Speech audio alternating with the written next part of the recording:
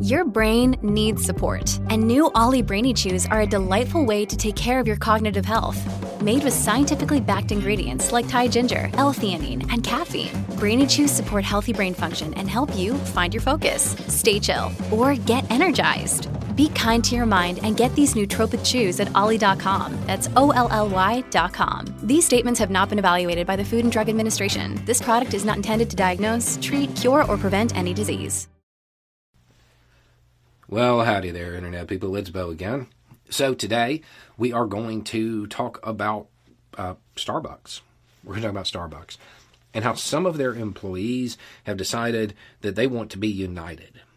If you don't know, there's a rapidly growing group of employees of this company who have decided it is time for them to advocate for themselves, that they want better pay, better benefits, better conditions.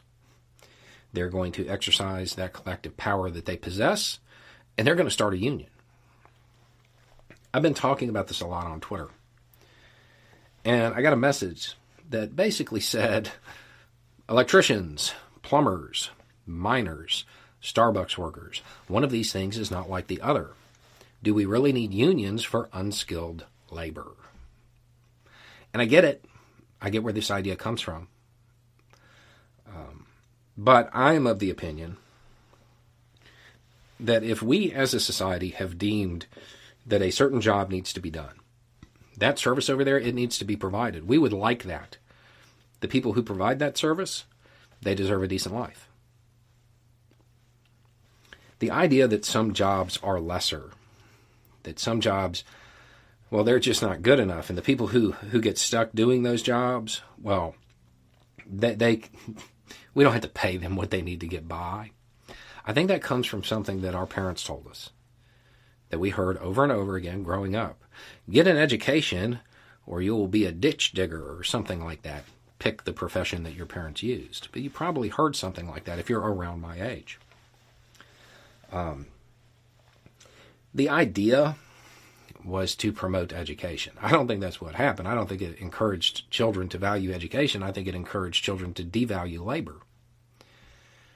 Have you ever been in a city with bad drainage during a big rainstorm? Ditches are important. They do a lot of stuff. We kind of need them. And since we need them, I think the people who make them should be able to get by. They should have a decent life. It's that idea that some types of work, well, it's for those people. We don't really need to pay them. They don't need benefits. They don't need to get by. They should have done better in school, finding some way to justify it.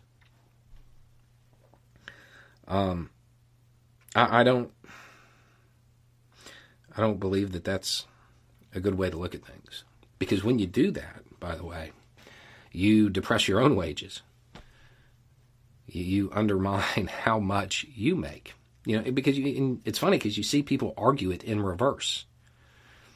Somebody making hamburgers is going to make $15 an hour. I'm a EMT and I only make $17. Yeah, you're grossly underpaid. You literally save lives. That's probably worth more than $17 an hour.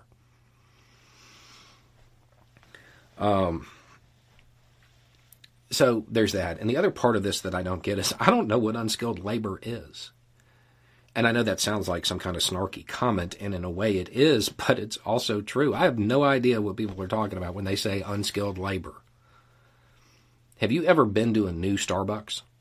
One that just opened up and all the employees are new? Or one that has ran so poorly, all the employees have quit and they've had turnover, so all the employees are new? Does it run well? No, not at all. But if you come back a month or two later, it does, right? Almost like the employees have mastered that skill. And this is true in any job. I don't know what unskilled labor is. Every job requires skill of some kind. It's a bad term. I think what people mean when they say that is uncredentialed labor. Labor that doesn't require a degree. It doesn't require a license from the state. Something like that. I think that's normally what they mean. But again, it goes back to that whole get an education or dig ditches type of thing. It was wrong. It wasn't a good way to encourage education, because that wasn't the effect. The effect was that we have a bunch of people who don't make enough to really live.